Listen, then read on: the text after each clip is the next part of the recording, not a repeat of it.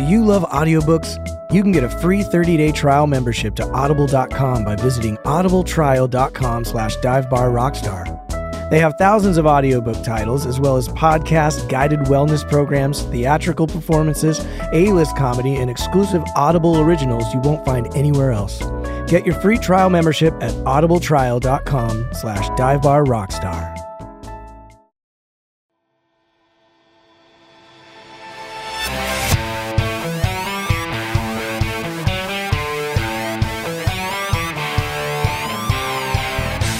Welcome to the Dive Bar Rockstar podcast, a show exploring the lives of professional musicians of all types, touring musicians, recording artists, songwriters, engineers, bar bands, wedding bands, and anyone making their living in the music industry.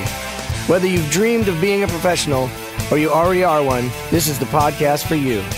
I'm your host, Eric Baines, and I hope that you not only find some entertainment here, but also some helpful tips, trade secrets, and ideas that will help you achieve your dreams. So there's a new website and a really cool place to get music news, and it's called rocksellermagazine.com. And it's based in LA, and it's a lot of rock and roll and pop music news, which is pretty cool if you're into that stuff. But they also just started an independent artist program where you can go and buy CDs if you're still listening to CDs, which a lot of people do. And you can still get them here at this website, as well as digital copies of independent artists. And one of those records on that list that you can buy is my record, Dive Bar Rockstar. So if you wanted to get a copy of that CD, that's a great place to go. It's rocksellermagazine.com. And the person that's heading up this new independent artist program happens to be my guest today, because he's also a great bass player and a really great dude. He's originally from Canada. Then he spent 3 years in Nashville, where he recorded with Vince Gill, Brent Mason, Steve Warren, Ricky Skaggs, and others. Then he came to Los Angeles, where he currently resides, and along with playing all kinds of gigs, he became a band leader for a show called The Mad Tea Party at Disney's California Adventure, which I was also a part of, which also led to him making a record called Love and War. He raised a lot of money through a Kickstarter and put together a team of singers, players, and engineers to make a really cool record. He recently revisited this album by doing some live-ish videos, and he used some players from the record and singers from the record and also some other guys and some newer players.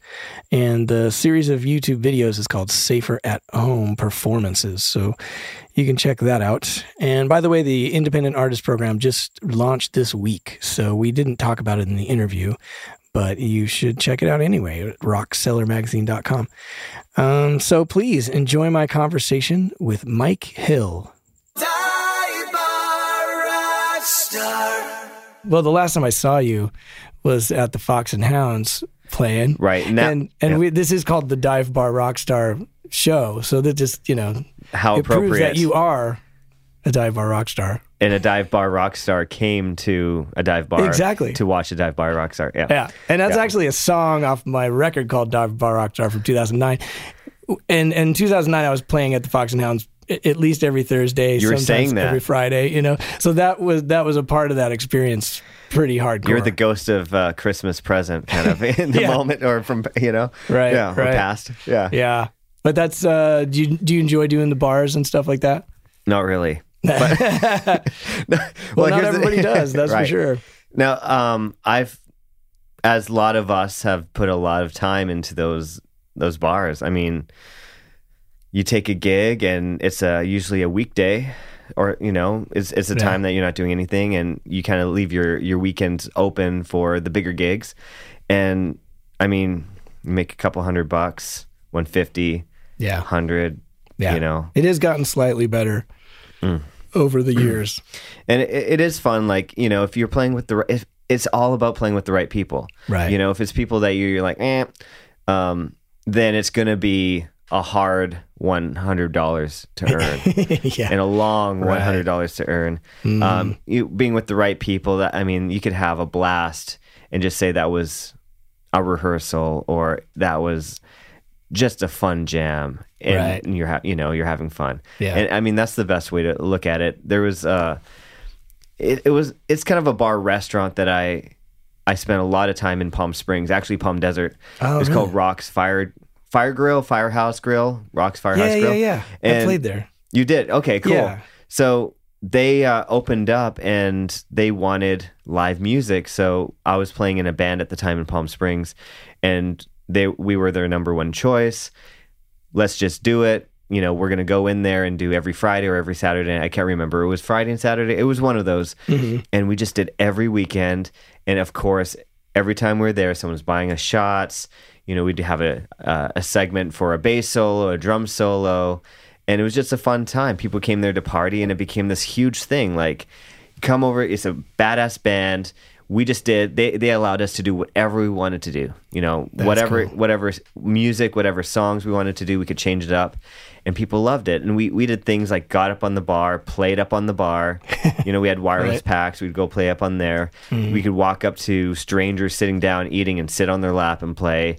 We can tell everyone to come up, and we'd dance with them on the dance floor. Just really fun things, you know. Right. And that was a blast. I mean, we would look forward to playing at those places. I mean, or this place in particular. Mm-hmm. And man, it was good because it was the same good crew, you know? Yeah. Well, we really met on the show at Disneyland. Right. California Adventure, I guess, technically, called the Mad Tea Party. Right. And that was quite an adventure. And I think something it's interesting to me because it provides a lot of musicians with a lot of work, and but it's at the same time it's such a corporate job, you know. And I liked it. One side of me I'd like always to know wanted to be a corporate person, right. And like having the idea of a day job, and like it was pretty cool. But you got to get used to like, okay, there's a list of songs you've got to rehearse today, and whoever's leading the rehearsal is going to be marking those off. And it doesn't even matter whether they're well played necessarily, depending on the thing. We just got to mark it off, and then we can go home. You know, anyway, there's like that sort of thing. And I will say that when you came in, it was a million times better than what it was. Oh wow! It was wow. It was wild from the beginning. It was the most unproductive, productive rehearsals you've ever experienced, you know. Well, also you're going 8 hours a day for like 2 weeks or something. So it's a corporate job in that sense too. Like you're there all day. You've got assigned breaks, you know, it's a union job. Yeah. I mean, okay. But you have 2-3 people per position that are all trying to rehearse at the same time. Yes. Which is odd. So at first, because it was 4 drummers, 4 bass players, they had everyone in on the same day in the beginning. Gotcha. So, and plus all the singers. So you'd run through, here's the thing, is because it was corporate, they didn't want you to rehearse songs at home. Only rehearse songs there. However, you get pretty much one pass. So I go up and play, for instance, and we go through 3 songs. Well, now you have to have a 15-minute break for everyone. So there's 3 other bands waiting. Right. And that 4th band that doesn't get a chance until maybe the afternoon is just sitting there and then have to take a break, sit there, take lunch, sit there, take a 15-minute break, and then you play your 3 songs, then you go home. Man. One time each. Yeah. But you are getting paid. But you are getting paid for your time. The whole time you're there. And it's not nothing. Like, you know, it was a decent paying union thing, you know. Yeah. But wow. Yeah, but you would think that there'd be a better way to do it than that. They kind of figure it out, and it got a little bit better, a little bit more, you know, streamlined, and you know, all that stuff. Yeah. But I mean, I'd like to know your take on the whole thing, because I think my experience was a little bit different from yours, because you came in. Yeah, I came in on it was like a restart of the show. They had canceled the show and then brought it back, and then I came in then. So really it was just me. And did you know anything about the show? Yes. I had seen the show a few times. Got it. Okay. Now, could you imagine, like, when I came in, we had no idea what the show was going to look like. We had no idea what the stage was going to look like. We didn't even know the gear. We were just rehearsing for this unknown event. Right. But it was supposed to be cool. Mm-hmm. And a lot of us personally didn't think it was going to be cool. Right. And we're just, this is just a gig.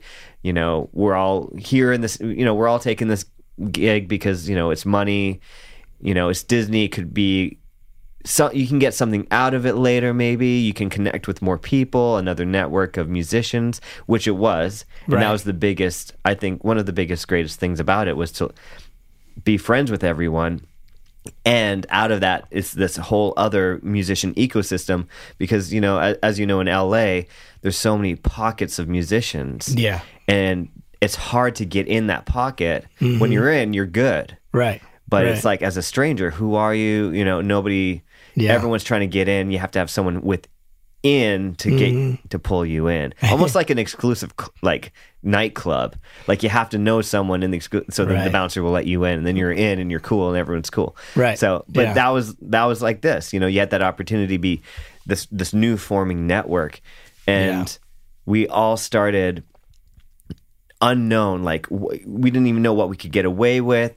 There was no rules. They wanted to do something, but not knew how to explain it, and because they didn't know yet, so they're kind of developing the show like just as we're going along. Wow. And then it just turned into this. Once the show started, it was a little timid at first with the people on the stage. It's like, how do we perform? How do we kind of get into it? Are we playing to people just walking by, or are we playing to people that are stopping and watching? But it ended up being a stopping thing where people were walking in and stopping, and a crowd would start to build up over time. And you're like, okay, this is a concert now. It's not just... It's an event. It's not a tiger in a cage. Right. It's not a zoo. It's an attraction. It's a concert. And if you've never seen the show, everyone's in like crazy costumes. Yeah. Makeup. I mean, we were the March Hares, and we were in rabbit ears and spandex and Doc Martens and like wigs and in-ears and making all this work together and jumping around like crazy. Right. It's an insane show. So I can't imagine.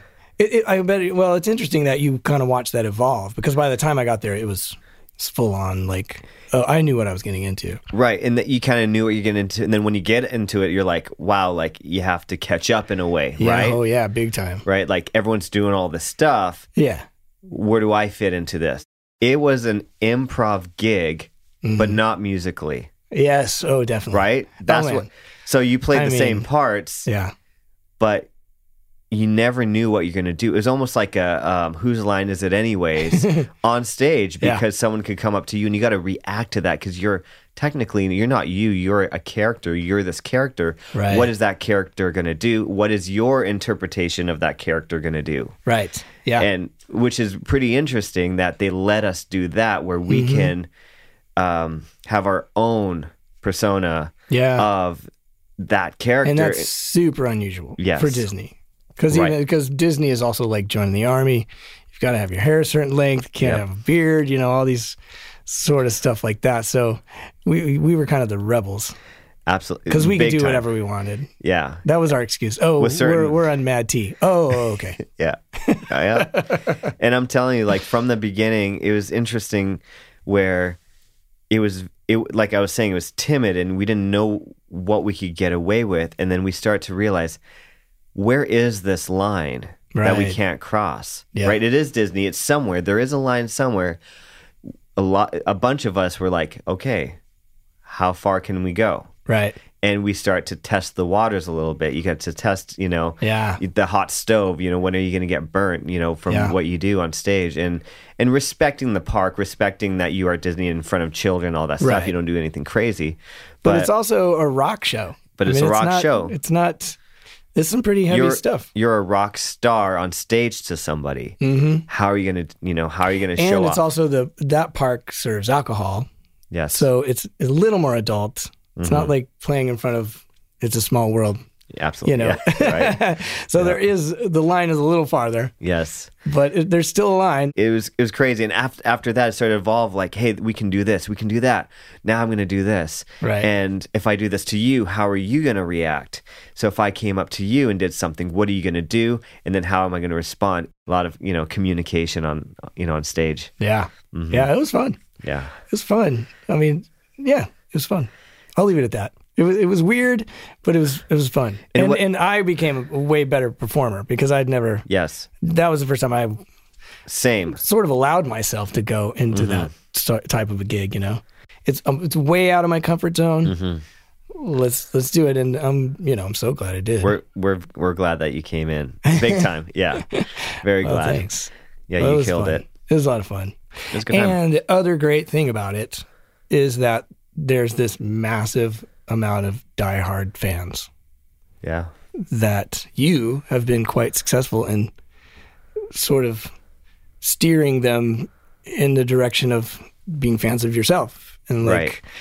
turning that into sort of another project called Love and War. Yeah, so we had all these people come and which is great, and we played to a crowd. But with Disneyland, there's a lot of annual pass holders. So it's a little bit different than Disney World, where it's a new crowd every night.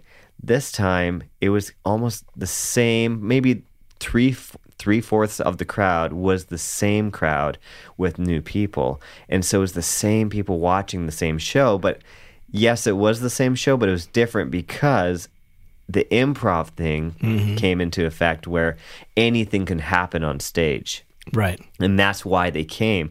What's going to happen tonight? And everyone was eager to go see what's going to happen tonight. Right.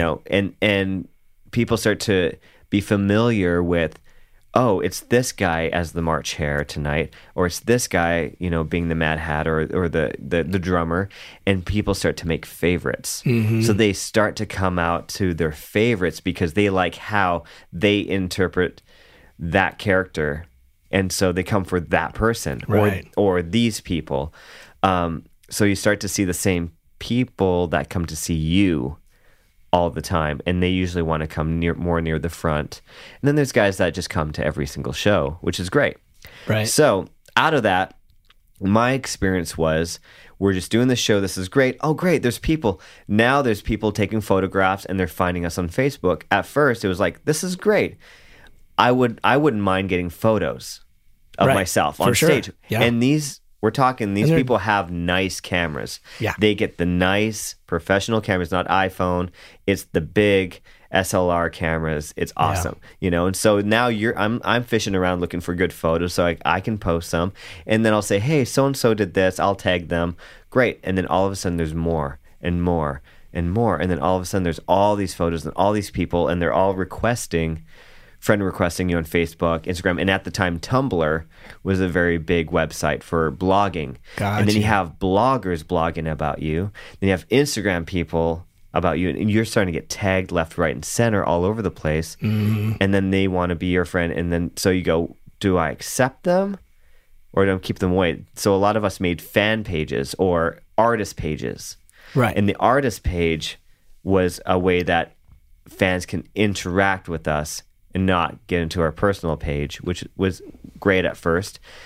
However, we started you start to see the most familiar faces. You start to add them to your personal, Facebook, and start growing and growing and growing. And it was crazy. Like over the years, it was a lot. We're talking a lot, Right. a lot of people. Yeah. Like I accumulated a couple thousand more people that are constantly active with me on Facebook. And it's wild, like, people writing in the inbox or people wanting to show, hey, I did this great video of you. Awesome, I want to use that, And that was their end to be, I guess, to learn a little bit about me. Right. And so a lot of these fans were wanting to know the person under the costume. Right. Who are they? There's this fantasy with these people of like, oh, they look so great in this costume. What are they underneath? In a way, right? Not sexually, but maybe that too. Maybe that too, right? So, and so when you start to, then a lot of us were posting, hey, I have another gig outside of Disney. It'd be great to have a bigger crowd. It'd be great to have more people out to my show. Or, hey, I do original music, or so-and-so does original music. It'd be great to do a show and have people come rather than, hey, I'm in Hollywood, I'm going to do my showcase, and 3 people show up. Right. Absolutely. My mom, my dad, and my sister or brother, right? That's how it kind of works. But now you got 100 people show up to your show Yeah. because they liked you at Disney Yeah. and they want to know more about you. Now they fall in love with your music. Yeah. They fall in love with how you know, or just how you perform on stage. Yeah. And so a bunch of us in the cast kind of, I wouldn't say we took advantage of the opportunity to be able to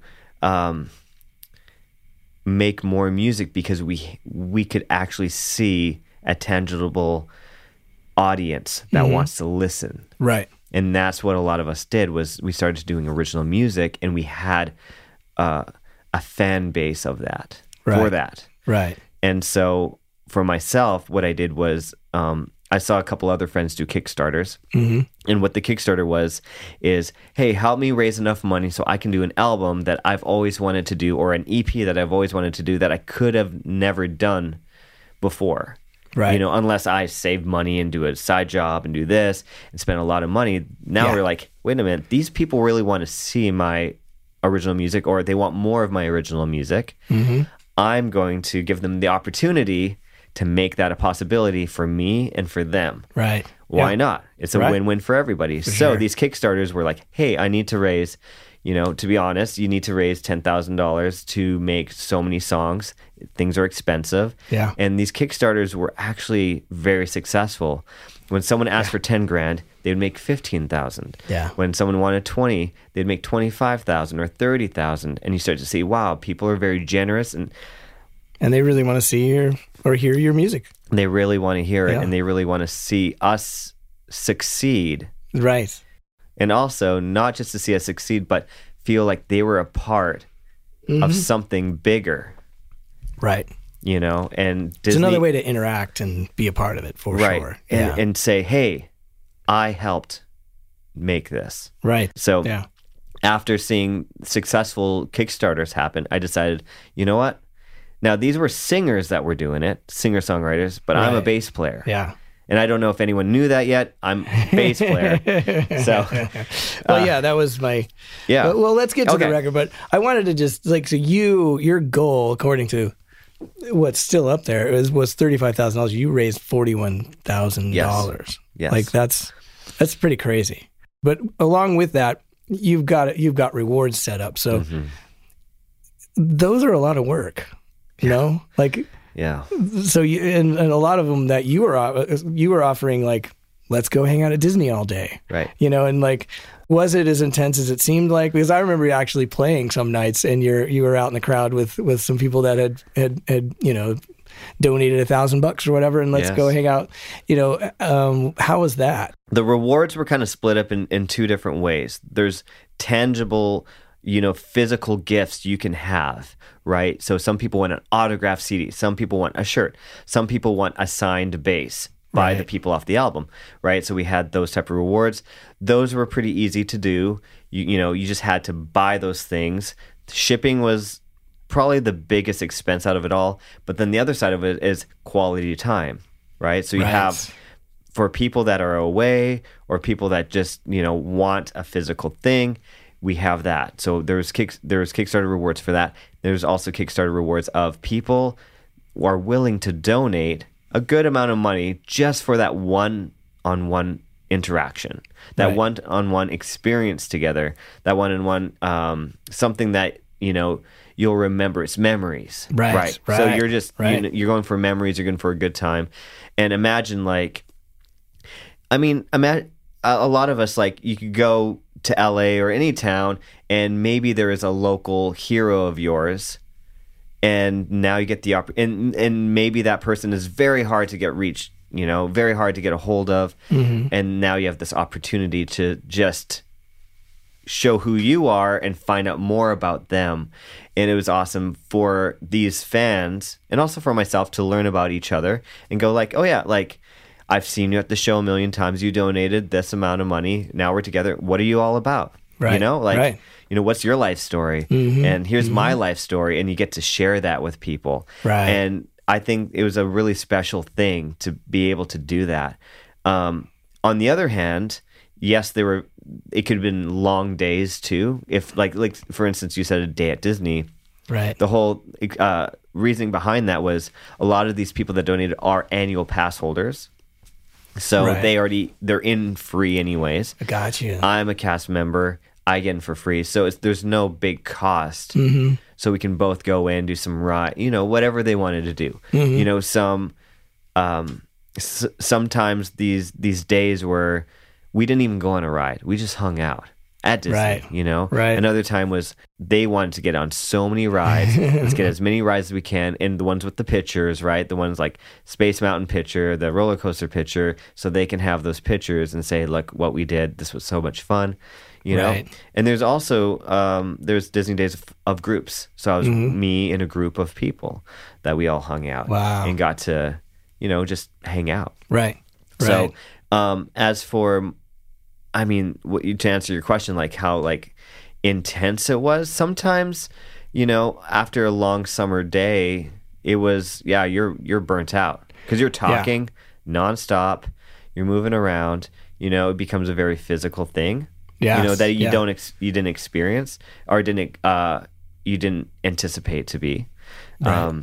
Or I guess also was all of this, did you do all this stuff after the record was done, or is this all part of the process? You're trying to make a record, you're trying to write songs, you're trying to get musicians in at different times, and in the meantime you've got to go take a day at Disney. And then you got I had to visit Yamaha, get a bass. I had to go order it was, so the album took 2 years to do. Gotcha. It took a long time. Wow. But the reasoning behind it is I didn't want it to be, hey, we got 4 days in the studio, we got to knock it out, then we got to mix it, time is money.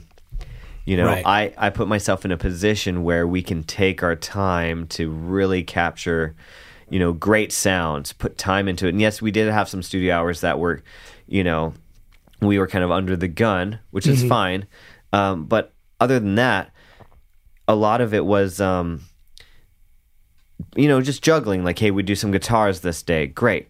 Or songwriting the next day. It's to be honest, the Kickstarter is no joke. It's probably like the most work. It's honestly more than a part-time job. Right. It's like on the border of a full-time job. Yeah.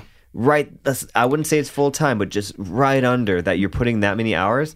I mean, I think that's what I'm getting to. Is like people that are thinking about doing the Kickstarter thing. Like, it's a thing. Like it's a time, especially if you're going to be making that kind of money. People want extra for that, right? Because there is putting the research into knowing, hey, who can sell me the print the cheapest CDs.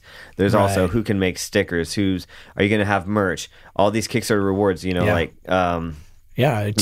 T-shirts, like offering. Who's gonna make me the cheapest T-shirt, but it's not gonna be a crappy T-shirt. So for me, I did lyric book, I did photo book, I did pics, I did bracelets, I did T-shirts, I did autograph little thank you cards, I did buttons, every patches, every single thing you could imagine. I little USB drives that look like bullets because it was a World War II theme. That's cool. Meeting with an artist, start to create concepts because that takes some time. Yeah. Then you got to make artists. And your artwork is no joke. It's pretty cool. It's not simple. The girl that did the artwork was Brianna Garcia, and she was awesome. Like, she would actually do sketches of us at Mad Tea Party, of us. Wow. And I was like, she's so good. And she's actually a professional artist. So I went up to her and I'm like, hey, it'd be awesome. Like, I have this concept. We start to, go back and forth on ideas. I'm like, I want it to be military. I kind of want like something it's love and war so it's the concept. So we have to put something love and war together and make it all work out. And so I started going, let's do a World War II theme. And so let's put a bomb in there and let's make it a crest or, kind of like a military patch, but then have a heart in there as well, but it's bleeding and all this stuff. Like, I was like throwing all these ideas and she's like, okay, how do I put this all together? You want all this stuff in one icon kind of a thing, but she did it. She pulled it off and it's badass. Yeah. It's super cool. So I just spent time. My whole thing was quality because I was looking at it as like, what if I don't get to do this ever again? Yeah. This is my one opportunity. I raised all this money. I have the money. I can do it. I'm not gonna. I'm gonna spend my time and do it right. Like, do it the right way. And the lyric book was going to be something simple as just lyrics on a page, and we're going to like photocopy. Then I was like, no, it's going to be like a legit book. It's going to be a professional book that you can actually find in a store. Wow. It's the same quality. Wow. You know, That's cool. I did pay a little bit more money out of my pocket to make sure that these things were at that level. Right. Even though the Kickstarter money gave me opportunity to make those things, I put a little bit more money to step it up one level. That's awesome. Well, it paid off like crazy. Yeah. Because the record is great. Thanks. It's pretty incredible. And like, so how does a person who, you don't sing. No. And you don't write songs really. No. You're not necessarily a producer. No. But you made a great record. Yeah. How's that happen? So, I mean, the biggest thing, okay, so it all came down to this, where a friend of mine, Jenny Kidd, did an EP. She did a Kickstarter. It did great. Another Alice in the show. She was a singer in the show. And I remember, like, she put it out there. It got funded. She could not believe it got funded. She's like, oh my God, I can do it. She did an album. And we were sitting, I remember I went to one of her little rewards. It was a beach day reward, right? If you donated, you get to go to the beach with her and hang out. A beach day, which is great. It was fun. Yeah. I went to her beach day and we hung out. And while we're packing up, she's like, hey, why don't we just, go over to our friend's house? She has a pool, hot tub. Let's just hang out. We'll do like a little after party over there. Great. So we're hanging out in the hot tub. And she's like, after a couple of drinks, like, Mike, you should do a Kickstarter. And I'm thinking, I'm not a singer. Like, how would I do that? How would I pull it off? She's like, no, you can do it. Like, just trust me. Just do a Kickstarter. It'll get funded and do whatever you want. And I'm thinking, well, hold on. Let me be like realistic here. I don't, the way I look at it, I'm such a perfectionist that yes, I can write a song, but I don't think I'm a great songwriter. Maybe some people do, but I'd rather use someone that I think is a fantastic songwriter. I would use them. Right. So I started thinking, okay, what if I did the whole like Santana thing or Herbie Hancock thing where they're instrumentalists, they don't sing. Yes, they songwrite a little bit, but how did they do their albums? Well, Santana had all these different singers on every song. They had different musicians. I'm like, wait a minute. What if I did that? Could I pull it off as a bass player? Because it's not just like I'm a guitar player because I'm in the front or a keyboard player or piano player. I'm like the backbone rhythm section. Can a drummer or bass player pull it off? Right. I could have been a drummer and said, I want to do an album. Right? Yeah. It's the same thing. For sure. So I was like, okay, why don't I just put the strengths in the right spots? I'm great at bass. I'll play bass. I'll find a guitar player, the best guitar players, I could find. Great, I'll use them. I'll use my favorite drummers. Great. Okay, I got this band now. This is great. I got good guys. I'm going to grab people that I think their songs are awesome. I'm going to use their songs. People that I think can write some great songs, I'm going to use them because that's their strength. Right. And then, like the artist I used, that was her strength. I'm going to use hers.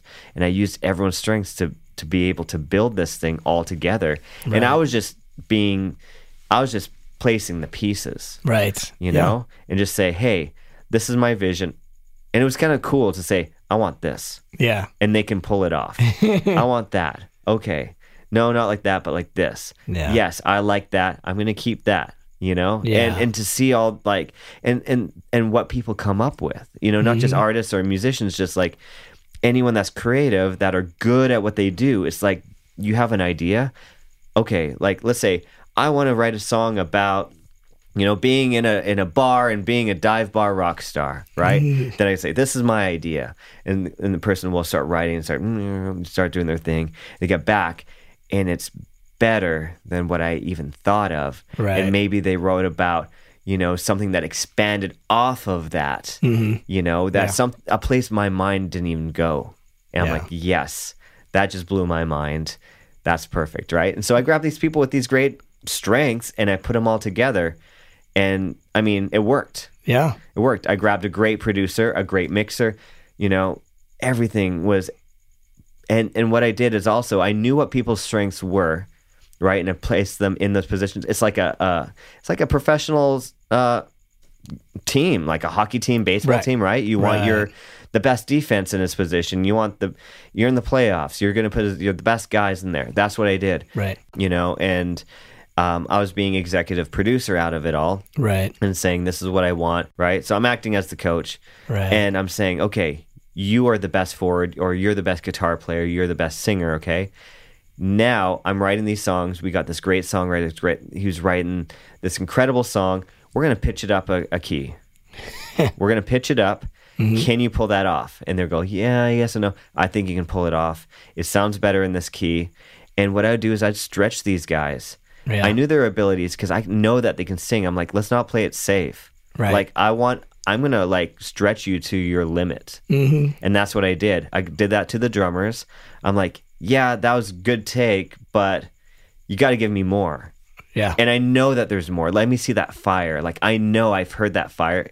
I felt that fire before from you. Mm-hmm. Give it to me because that's what I want to capture. And from the singing and from the guitar playing, I'm like, this was a badass part, but like, what can we do else? Like, what's going to stretch you, physically, mentally, creatively. Yeah. And basically I'm grabbing the best takes of the top of their range pretty much and captured it on the album. That's what I did. Wow. Yeah. Well, it came out great. And so those are all producer things. Had you thought of yourself as a producer previous to this? Have you produced records before? No. I think today a producer is different than it was in the 70s, I would say, because a producer now is doing a lot of engineering work. Right. And so if I was just, I guess my role would be executive producer, but more of a hands-on, like I'm in the studio. So it was like you're more of the 70s producer. 70s producers. For a lot of you that aren't musicians or in studio, so you have a guy that is an engineer. He's the one that knows how the gear works, right? And usually he's the one getting paid pretty much probably the least out of everyone. Right. Right? You have an engineer that's knowing how to set levels and get it all ready. Then the musicians are usually being paid the least, but... Right, and that too. Unless they're a session guy, right? And then you got the producer it's pretty much the director of a film, right. Which is a producer. Right. So a director of a film is technically what I think Ron Howard said was directors protect the story. Okay? Nice. They make sure that the story is interpreted the way it should be. Mm-hmm. And I think that's the way a music producer is. They are making sure that the song is coming out the best it can. Right. Taking chances, trying experiments out and seeing, what if we did this, and maybe you might hit gold on that. Mm-hmm. On that idea. Yeah. And the great thing about music is that you can record something and then you can erase it and just re-record over it until you get it right. Right. So, but a good producer will know in his head, like Mutt Lange or someone like that, that go, I know exactly what this needs, and will pinpoint it. You need to do it exactly like this on the guitar. Here's your part. Boom. Oh, that guitar part's great, but it needs to have a melody in it. Okay, play the melody. That's the part. Boom. Yeah. Because you also did a documentary at the same time of all this stuff. And it's interesting. I just watched it yesterday, and it's interesting to see sort of your evolution as producer guy coming out throughout the thing. And then there's moments. So you did hire a producer, David Kidd. Yes. Jenny Kidd's husband. Yeah. And I think it's sort of, there's a scene in the documentary where it sort of comes to a head in a way of like, your producer-ness is coming out and his producer-ness is getting squashed a little bit. And how was it all? How did that all turn out? And is that, if you had it to do over again, would you maybe hire him as an engineer now that do you feel more confident as a producer now? I wouldn't have changed one thing. Yeah. To be honest, I wouldn't have changed one thing at all. I think there was a scene that, there's many moments that weren't captured on the documentary, but I know the scene that you're talking about where we were kind of butting heads a bit. Right. And which I'm so glad you left in, because it's super real and it was super real, and you could feel the intensity in the room. Yeah. Even way more than it was on camera. It was this very intense moment where we were recording a song and I wanted it a certain way, and I'm wanting it I mean, sometimes you get to a position where you want it like something, but you don't know what that is. Right. You know inside where it should be, of how the song should sound, but you still don't know how to interpret it because you don't have the language to do. And so David was also trying to do that. He wants to, his name's on the record and he wants the best for the song. Right. So he had his suggestions, which I thought were not my ideas, and what I wanted did not make sense to him. So we both had ideas that we both didn't think were the right thing for the record. And it just came down to, it was just a bunch of hits in a song that I was so afraid that his idea would make my song sound cheesy when in his head was not cheese balls at all. It was cool. To me, it was cheesy.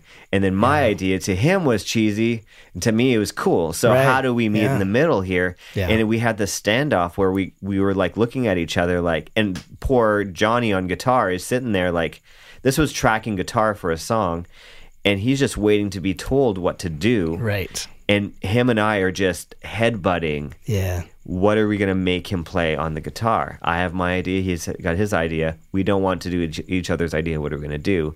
And we look at Johnny, and he's like, I'm just going to play whatever you guys tell me. What do you want to play, Johnny?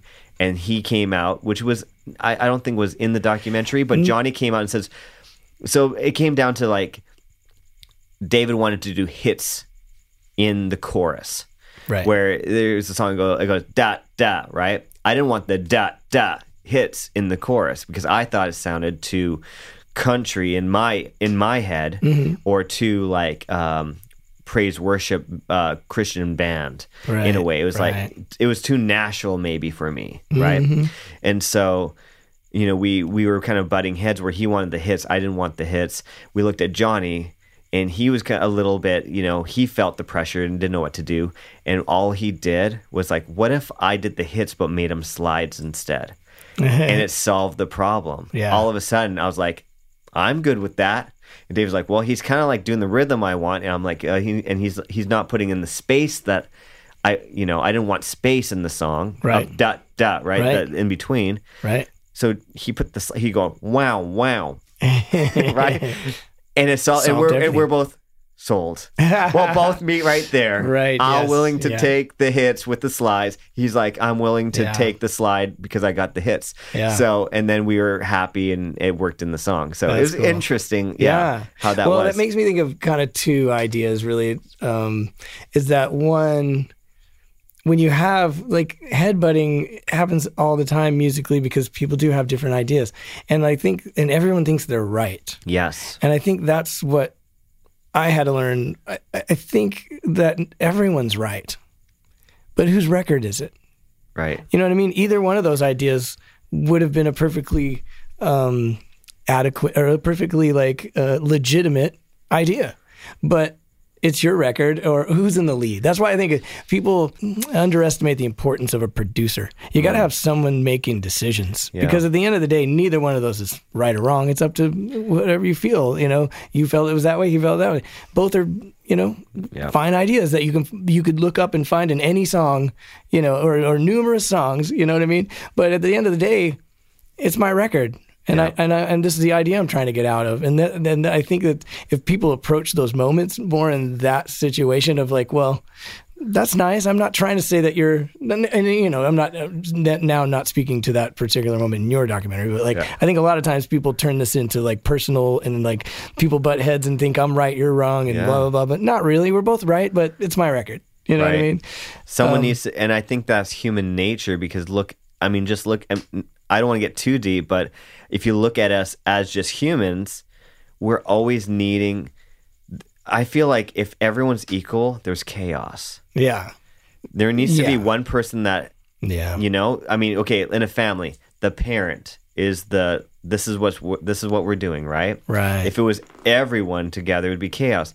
Look, we have a president for, not to give the guy any credit or anything, but we have to have a president to make a decision for a country. Right. People go to church.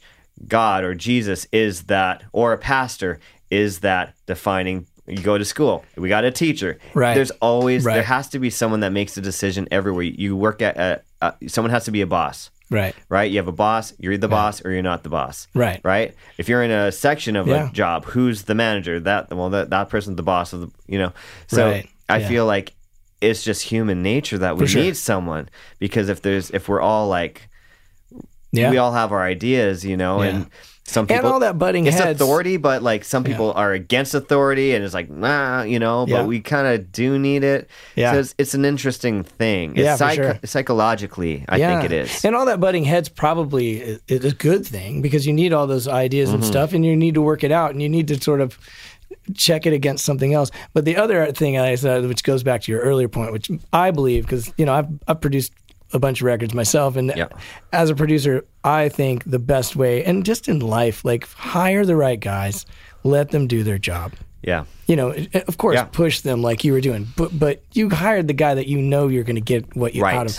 You hire the wrong guy and you're trying to make them do something else. It's gonna take you way more time, and you're never really going to get what you want. So in that instance as well, Johnny G, phenomenal guitar player, sort of saved the day because you hired the right guy in the first place. And like it was an amazing little moment.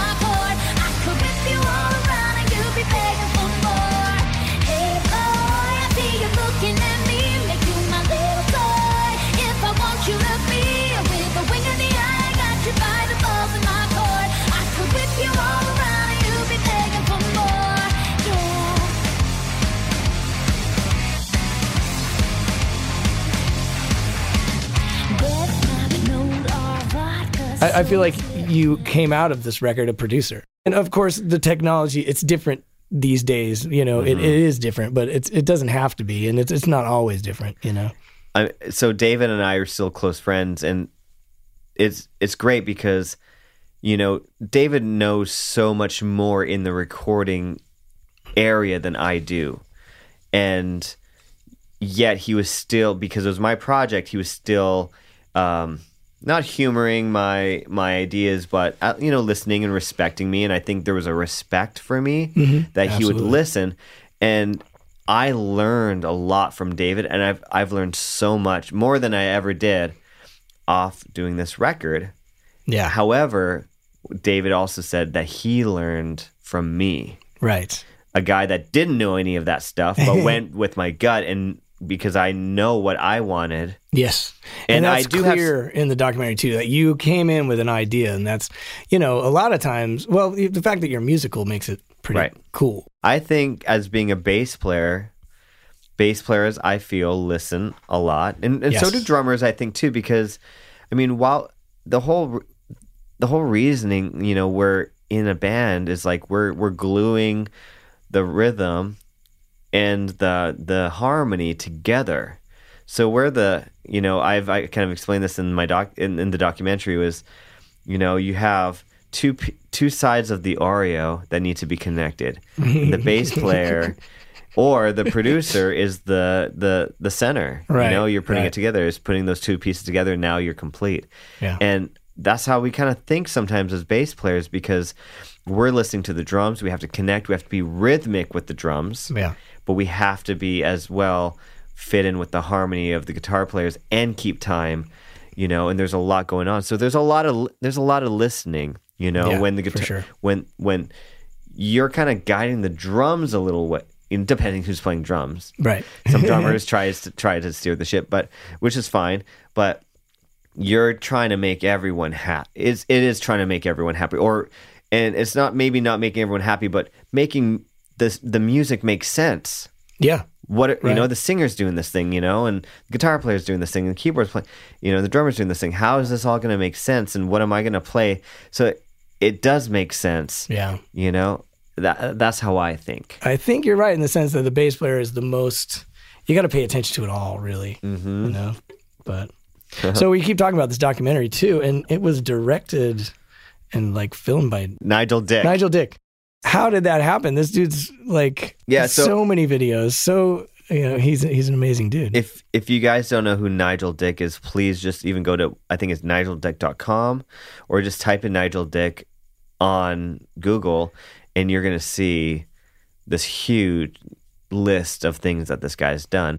He's a music video director, or he's a director of tons of films and everything, but he's known for being the music video director. And I mean, you can say these names like, Britney Spears, Guns N' Roses, Sweet Child of Mine, Welcome to the Jungle, Oasis, Wonderwall, Cher, Nickelback, Elton John, Ricky Martin, Tony Braxton, Ozzy Osbourne. It's incredible. He's done Sting, Paul McCartney. I mean, and your documentary. How did that happen? It's crazy. That's so cool. It's crazy. Yeah. And Nigel is such a great. He's such a good guy and a great friend, and he's just real. And for a guy to work with so many artists, we're talking hundreds. Yeah. Hundreds and hundreds. And the Band-Aid video, right? Like Band-Aid, like from the 80s, like. Yeah. It's then you can just imagine all the names off of that, you know? And, exactly. So he's a humble Englishman.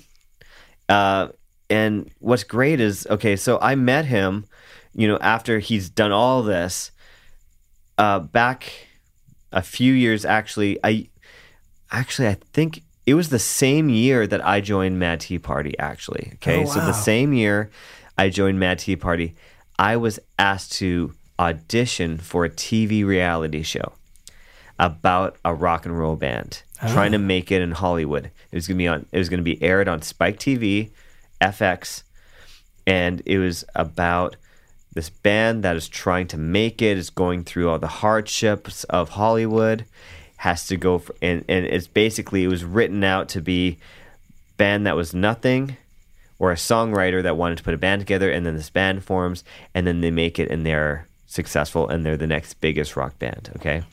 So that was the whole concept, and everything about it was awesome.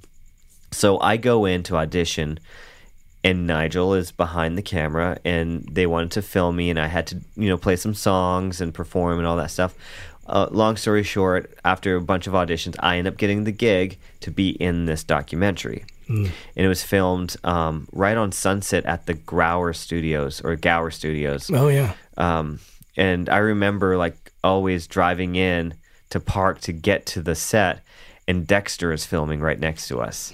Right there, Dexter scenes are happening. Cool. It's kind of cool. Yeah. So I'm going in there, and everyone kept telling me oh, Nigel Dick's, directing. Do you know who he is? And I'm like, I didn't know really, who he was. So I looked him up. I'm like, oh crap, this guy is a legend. He's a legend. Right. MTV wouldn't be who they are without him. For sure. Because more than half of the videos on MTV were directed by him. He's the guy. He was behind the music video look and almost the template of what people even did. He was the one that they copied because he was the OG pioneer of it all. Right. And so I come in there, and he was, the whole time was this pleasant experience, and he was so nice. And when you're part of a TV show, a TV reality show, all of a sudden you're thinking, what are they going to do to expose me and make me look like a fool? Because that's what we see on TV. Right. Drama. Right. Someone falls. Someone gets drunk. It's all this crazy stuff. And you're thinking, do I want to look like that on TV? How is this going to come across? And Nigel was very comforting. Hey, I got your back. I want to make you look cool. Wow. I pretty much was a fan of us individually, because we ended up knowing each other. And the filming of that, took over a year of wearing a lapel mic, going to different scenes here and there, and him filming and him directing and doing this, and some surprises too, and meeting sponsors and flying to New York and doing a show. It was all this crazy stuff. After all of that, the show didn't turn out. It didn't happen. It didn't air. It did air for the first couple episodes, and then it got dropped. Something happened. It didn't work out. I end up leaving. Nigel ends up leaving, all that stuff, right? And I didn't really communicate with him because he was still like at that time a role of director, and we weren't like friends. We were just we worked together a lot.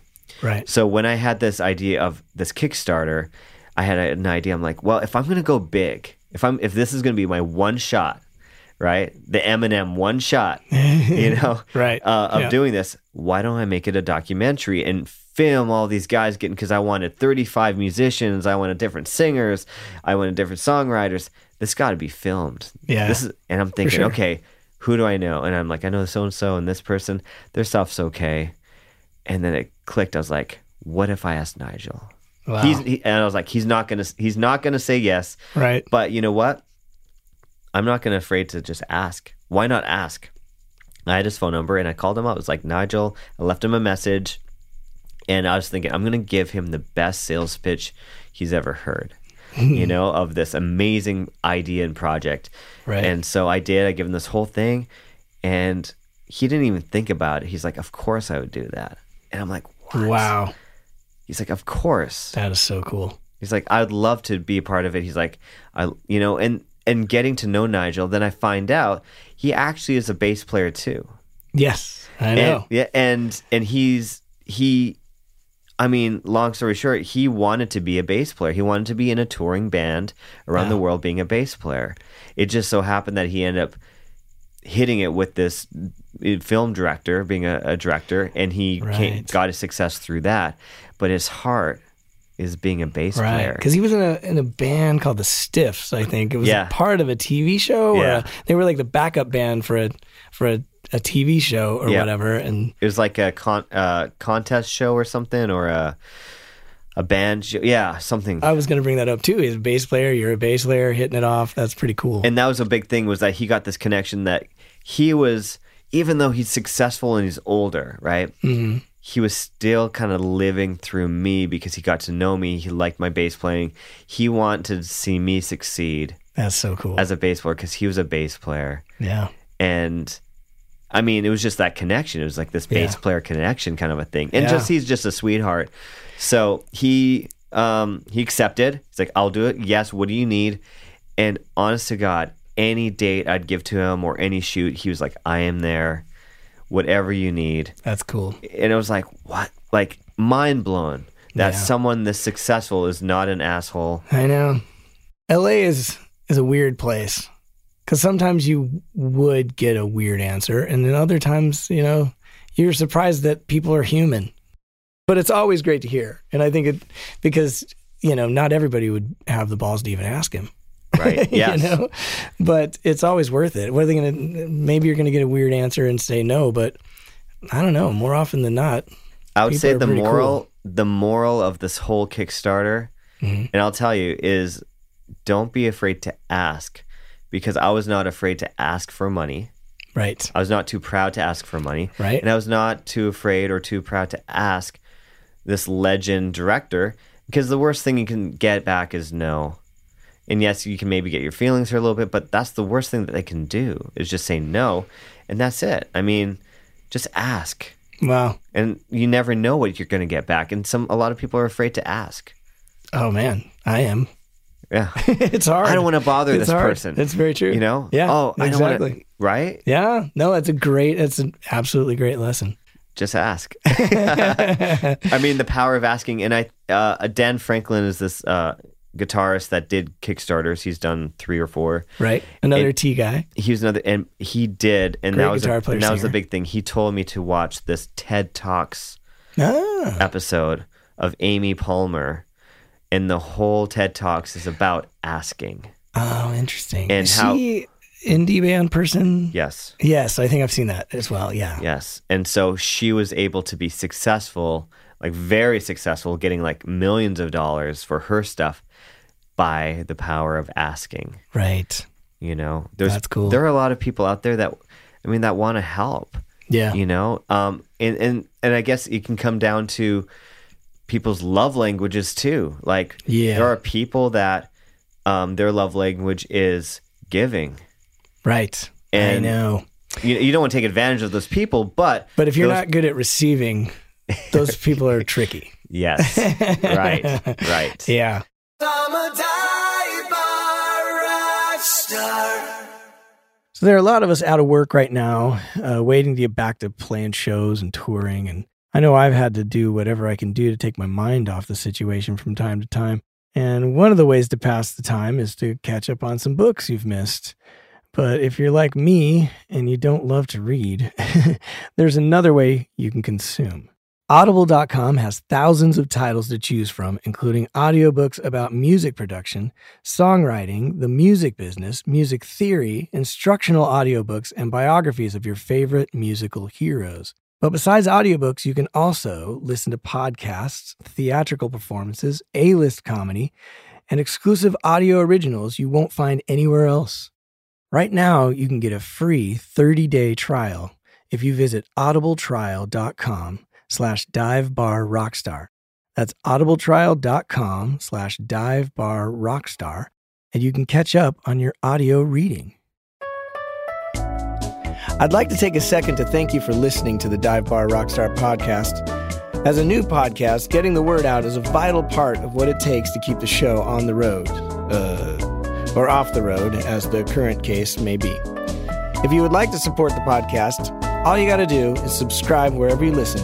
And if you have an extra minute or two, please leave a review. You can also share and follow the podcast on your social media apps. Okay, enough begging. I hope you're having fun. And once again, thank you for listening. Well, it's interesting because it's funny that we went this far too. It's like, because this is such a weird emotional business. Like it's not that much different from acting in the same sense that you're kind of paid for your emotional contribution to the world. That's what we're doing. We're playing music. It's all about emotions. Yet when you get off stage, it becomes this hardcore, ruthless, business a lot of the times, and managing that is tricky. When you stick business in with pleasure, I guess, or emotions, it just gets all messed up. Yeah, it gets sloppy really fast. You're packaging a happiness or you're packaging emotion and selling it. Yeah. It's... Yeah, and that selling it part, it's really tricky. It's really tricky for a lot of artists too, because when you're starting to turn what you love into a commodity, the way you think about everything has to change. And yet you can't lose that initial emotional connection to it. Mm-hmm. But you kind of have to lose that initial commotion, that connection to it. It's it's a tricky business. Oh, art and commerce. There's a lot of variables and everything. I mean, someone way back told me, they said, okay, you have a doctor who's put in hours. Let's say they put in 12 years of schooling, right? Mm-hmm. Now they get to a position where now they're a doctor. They get paid handsomely to be a doctor. They're very knowledgeable. They know about a lot of things, and they continue to learn as they go, and it just makes them more valuable. It makes them kind of ladder up a little bit, right? So you have those, but also, or a scientist or astronaut, right? Mm-hmm. You have a musician. Let's take a serious musician, right? They're putting the same amount of hours. They're putting in the 10,000 hours that they say to master something, even more. Yeah. And then when you become professional, you're still learning.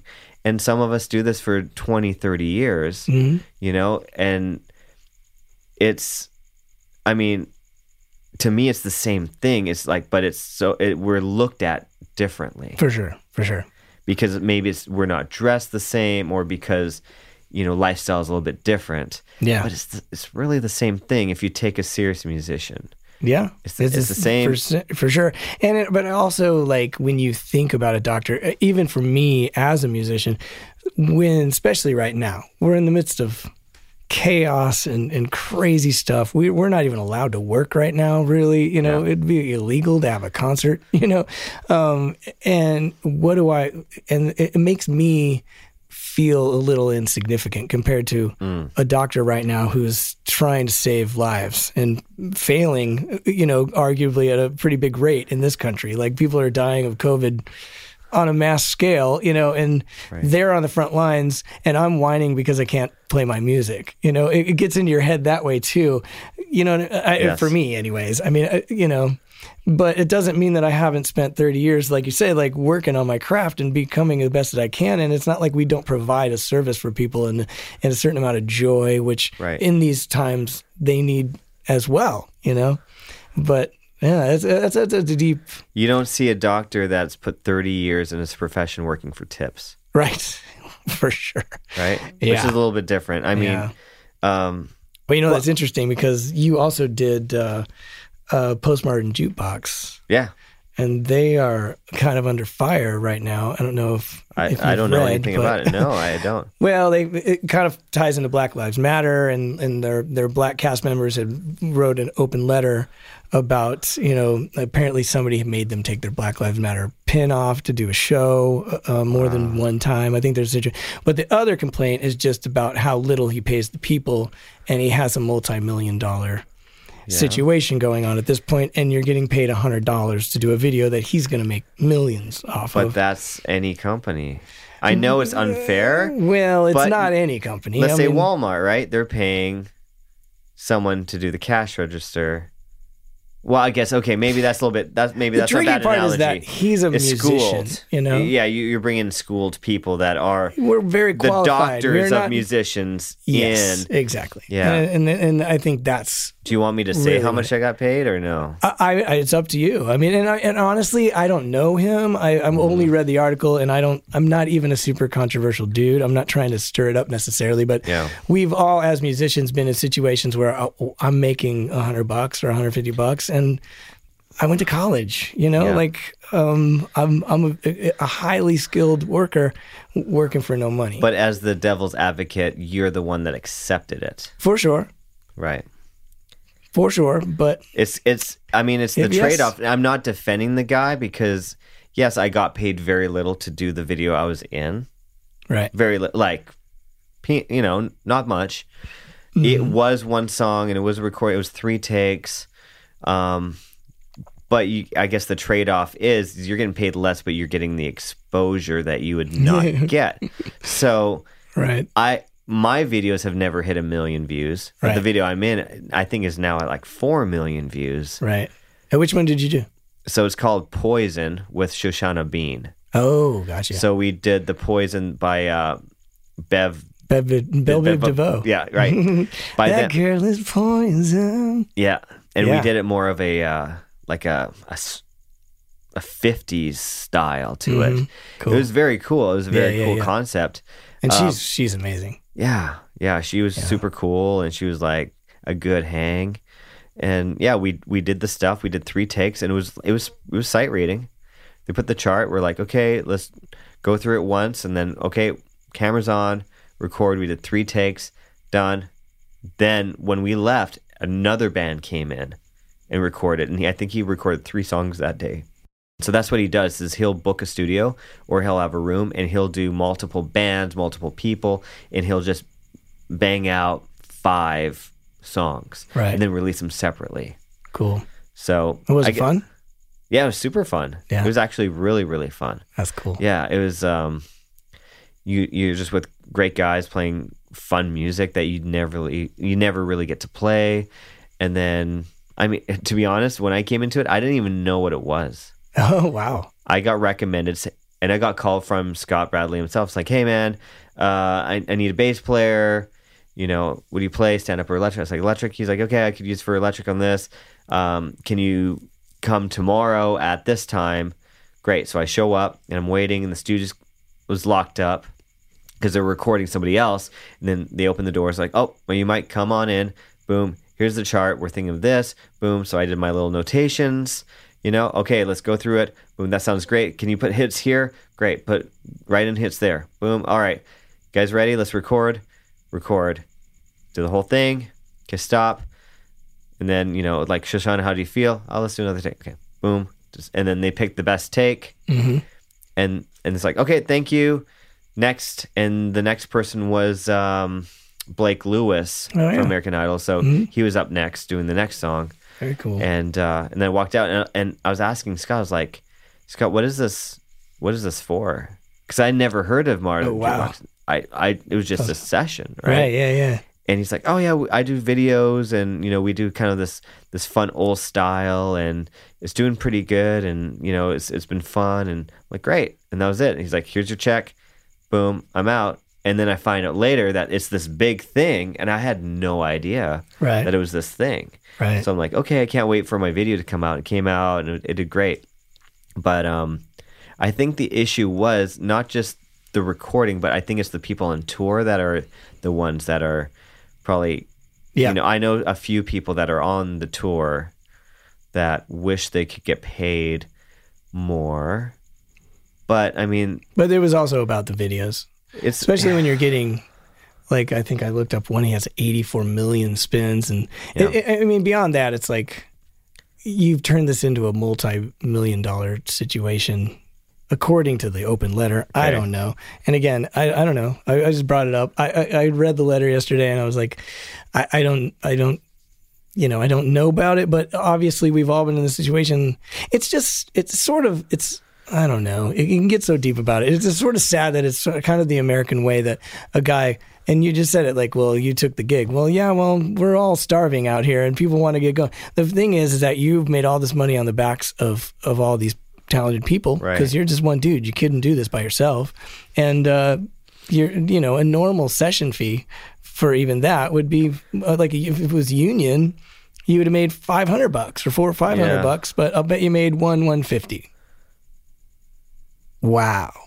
So I don't know. That's even below like fair market value. I mean, that's just to me. That's just being a decent human being. Yeah. Again, I'm out of it. I don't know, but we've all been in these situations. To pull off something good, you do have to have a certain quality of musician. You're a highly skilled dude. So it's different than, yes, you're a big company and you just find interns and minimum wage workers to help you keep the business going. And it's a little bit different than that. Exposure is real, but not if you're the bass player. I didn't get anything. That's what I'm saying. No. Like if you're Shoshana Bean, then that exposure is great. It's amazing. But she also got paid a lot more. And that's the other part of the letter. Like the lead singers have a different deal. They get some back end. Yeah. Anyways, it's all tricky. I understand. It is the singers that people search up, so it's a tricky thing. Yeah. I mean, I'm not saying they shouldn't get paid that. I'm saying that you should get paid more. But that just goes back to the Motown years and back to this, a studio where these guys were making hit records. Yeah. They weren't making that much either, and then they're on the radio for 40 years, 50 years. And nobody knows who they are. And they're the ones that thought of the parts. And they shaped... they shaped the sound of pop music. They shaped history, exactly. So deadly when love is not together from the heart. Oh, it's driving me out of my mind. That's why it's hard for me to find. Can't get it out of my head. Miss a kiss a lover. That girl is poison. Trust a big and a smile. That girl is poison. Ooh. If I were you, I'd take precaution before I start to meet a fly. Well, this has been awesome. We're getting long on time. Okay. But, wow, it went by fast. I know it does, doesn't it? Right. And we didn't even get into the fact that you're my first Canadian on the show. Well, that's true. Yeah. Which is awesome. I love Canada. Do you like LA? Yeah. So I first loved LA, then hated it with a passion. Wow. And I'm now coming to love it again because I let go. I just let go. And I think that's a huge thing because when you uproot yourself from a different city or from a different country, you put a lot of pressure on yourself. Oh, for sure. Because you put yourself in this position, you came all this way, you spent money, you're putting yourself in a weird position, like a really weird situation, starving because you're willing to take the chance to somehow make it, whatever that make it is, or to prove to the people back at home that you are Right. There's that pressure of the special or talented or whatever that is, right? Or even that you can stay. Or successful. Because, a lot of people, when you leave, you're like, oh, he'll be back in a month. It's too hard in LA, or he'll never make it, or blah, blah, blah. And it is. That pressure to prove that. It's proving people wrong in a way, or proving that you have a value. And I think as humans, we all try to prove something. I mean, look at media these days, even like apps like Instagram and TikTok. Everyone's trying to show a talent, even if the talent's not great. Everyone's trying to be a star and prove. And there's millions of people. So like, hey, I have an identity. This is me. I stick out. Everybody wants to be somebody. Everyone wants to stick out, which is... Or you make a podcast. Right. But you get the point that for me, I had that pressure. Yeah. But I came from another country. I first went to Nashville for 3 years, and then I came here. But it was the whole point of like, I need to prove that I can make it in Nashville. I need to prove to everyone that this wasn't a mistake. And when I go back, I'm not saying, hey, I'm suffering in LA. I'm saying, no, I'm doing great, and I'm not lying. Right. So there's a lot. It's a ton of pressure on you. And when things aren't going your way and you keep having doors shut or slammed on you, you get very frustrated, and you start to think, do I keep sticking it out, or I just go home and just suck it up? I know. I hear you. What do you do? Yeah. Yeah, I moved here in October of 2000, and that Christmas, I went to Florida where my mom was living at the time. And I just remember the sense of dread when that week of Florida and Christmas was over, of having to come back here and like, am I ever going to make it? And like, am I going to be able to work? And like, and you're looking down the barrel of January, and it's like, I'm not really established yet. My money's running out, and it's January. Like nothing happens in January. Like the whole town shuts down, you know? And it's hard. It's a town that'll chew you up and spit you out. And then nobody wants you to come here and make it, in a weird way. You know what I mean? True, yeah. The town overall, everyone's friendly and nice. Not everyone, but there's a camaraderie amongst musicians. We're all sort of in the trenches, and that's great. But at the same time, if you go home tomorrow, that's just gonna be like, oh, good, more gigs for me. There is a sort of like, oh, well, you couldn't make it. There's a lot of people like that. It's not that friendly of a, do you think does that feel right? I feel it's almost, it is a bit of a lottery. How long are you gonna play? Because it may hit. And the grass can always be greener on the other side. So you just have to be kind of happy we're with you. I mean, I think when you're amongst other players, it's great to know other people, so you know that you are in the same spot. And yes, maybe your buddy got this great tour, and you're been here for 10 years and still haven't gotten anything. But then you hear that, like, okay, yeah, he got the tour and he got the name, and that's great. But then he starts complaining, like, like the gig is like kind of bullshit, but I got to stick with it. I'm not naming any names, but that it's kind of like in general with things how it is. Or, oh, great, like I got this artist gig, but then great, well, you're in town and you get all this great work, and you can stay home, and you don't have to travel, and you don't have to worry about all this and that. And then I'm like, oh, well, yeah, but it's kind of like bullshit, like, so like, what do you? But for sure. It's weird because like, it's a mind that that's what I'm saying. You have to get out of the grass is greener on the other side too, because you're waiting for this kind of like, you have to stick it out. That something could happen and it could be awesome. But then when you get it, it might not be perfect, and you have to, it becomes like reality. Hey, I got the job. Anybody, I got the job that I wanted. Right. And then you realize, okay, well, I'm in the office building. I got the job. Now what do I do? Because now I have all this stress on me and stuff too. Exactly. So it's and it can be anything. Like no gig is perfect. No gig is perfect. But that kind of speaks to another idea that I always have, is like, people come here with a mythology in their head of what LA is and what it is to be a touring musician, or what it is to be on a TV show, or what it is. And the people that can shed that mythology and be here and realize what it is are the ones that are going to be successful. The ones that can realize fast that none of these gigs are the thing that's going to make you happy, really. Right. It's the thing that's going to get you to the... Yeah. Exactly. That's the other thing.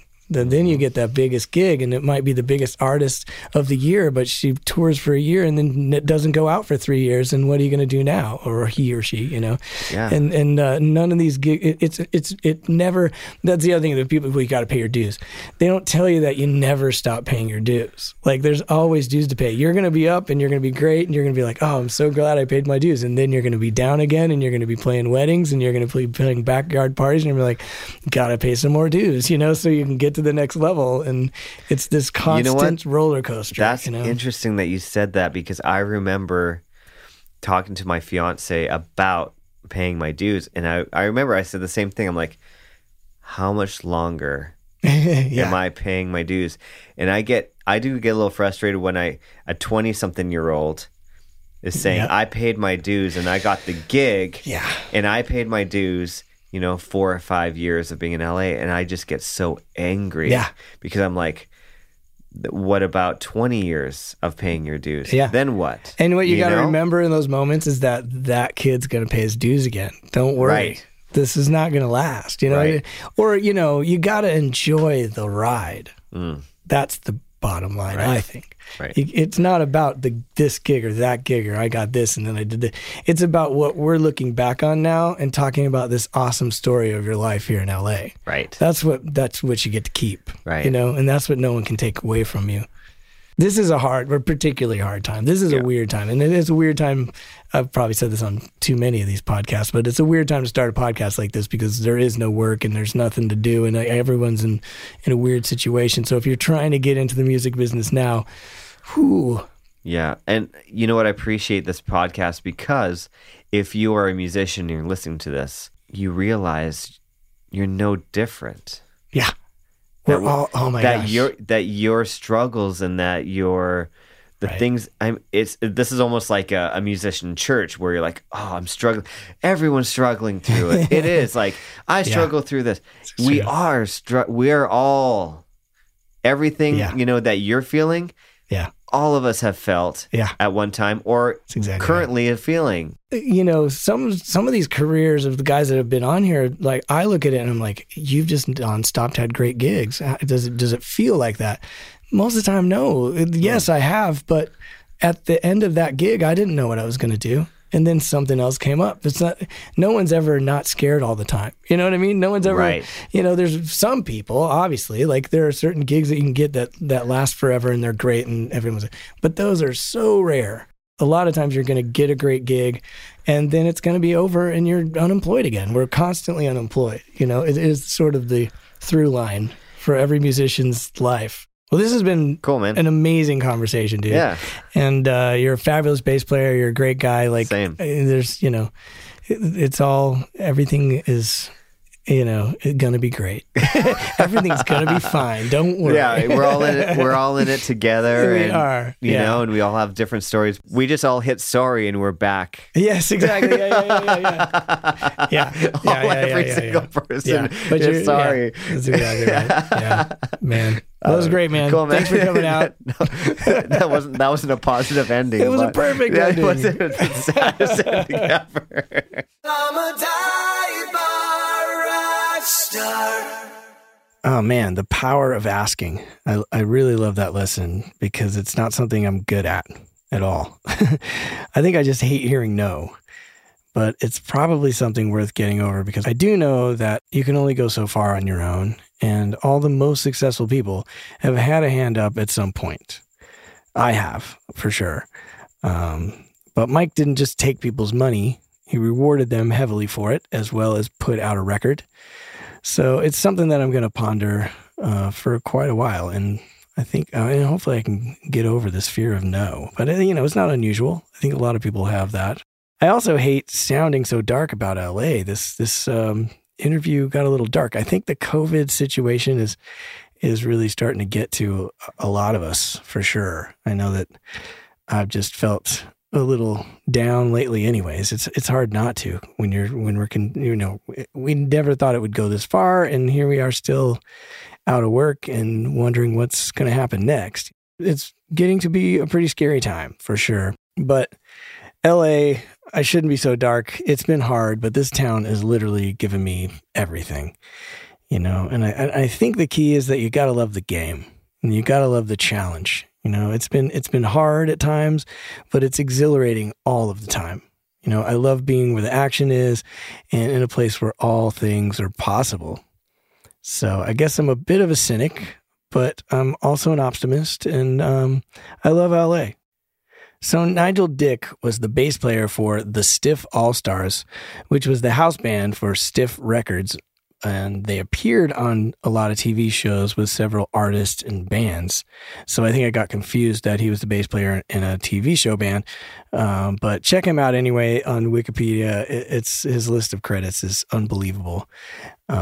We also talked about a couple of first names when we were talking about Mad T, and that was Nick, and that's Nick Schad, and George Castells, and they were both Mad T bass players as well, and they're both awesome dudes and awesome players, so check them out.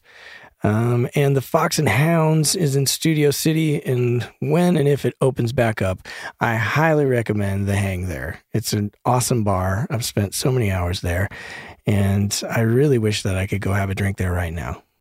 Well, I hope you enjoyed the episode as much as I did. I'm a dive bar rock star. Wow, you've made it to the end. I'm hoping it's because you completely enjoyed yourself and are now filled with knowledge and inspiration to move forward with your dreams. If that is the case and you would like to stay informed of new episodes, live events, and general news, please go to divebarrockstar.com and sign up for the mailing list. If you have any questions, comments, corrections, or complaints about anything you hear on the show, please email me at fanmail@divebarrockstar.com, and you may even end up on the show. We at the Dive Bar Rockstar podcast, with all of our hearts, thank you for listening, and remember, it's all about dreams.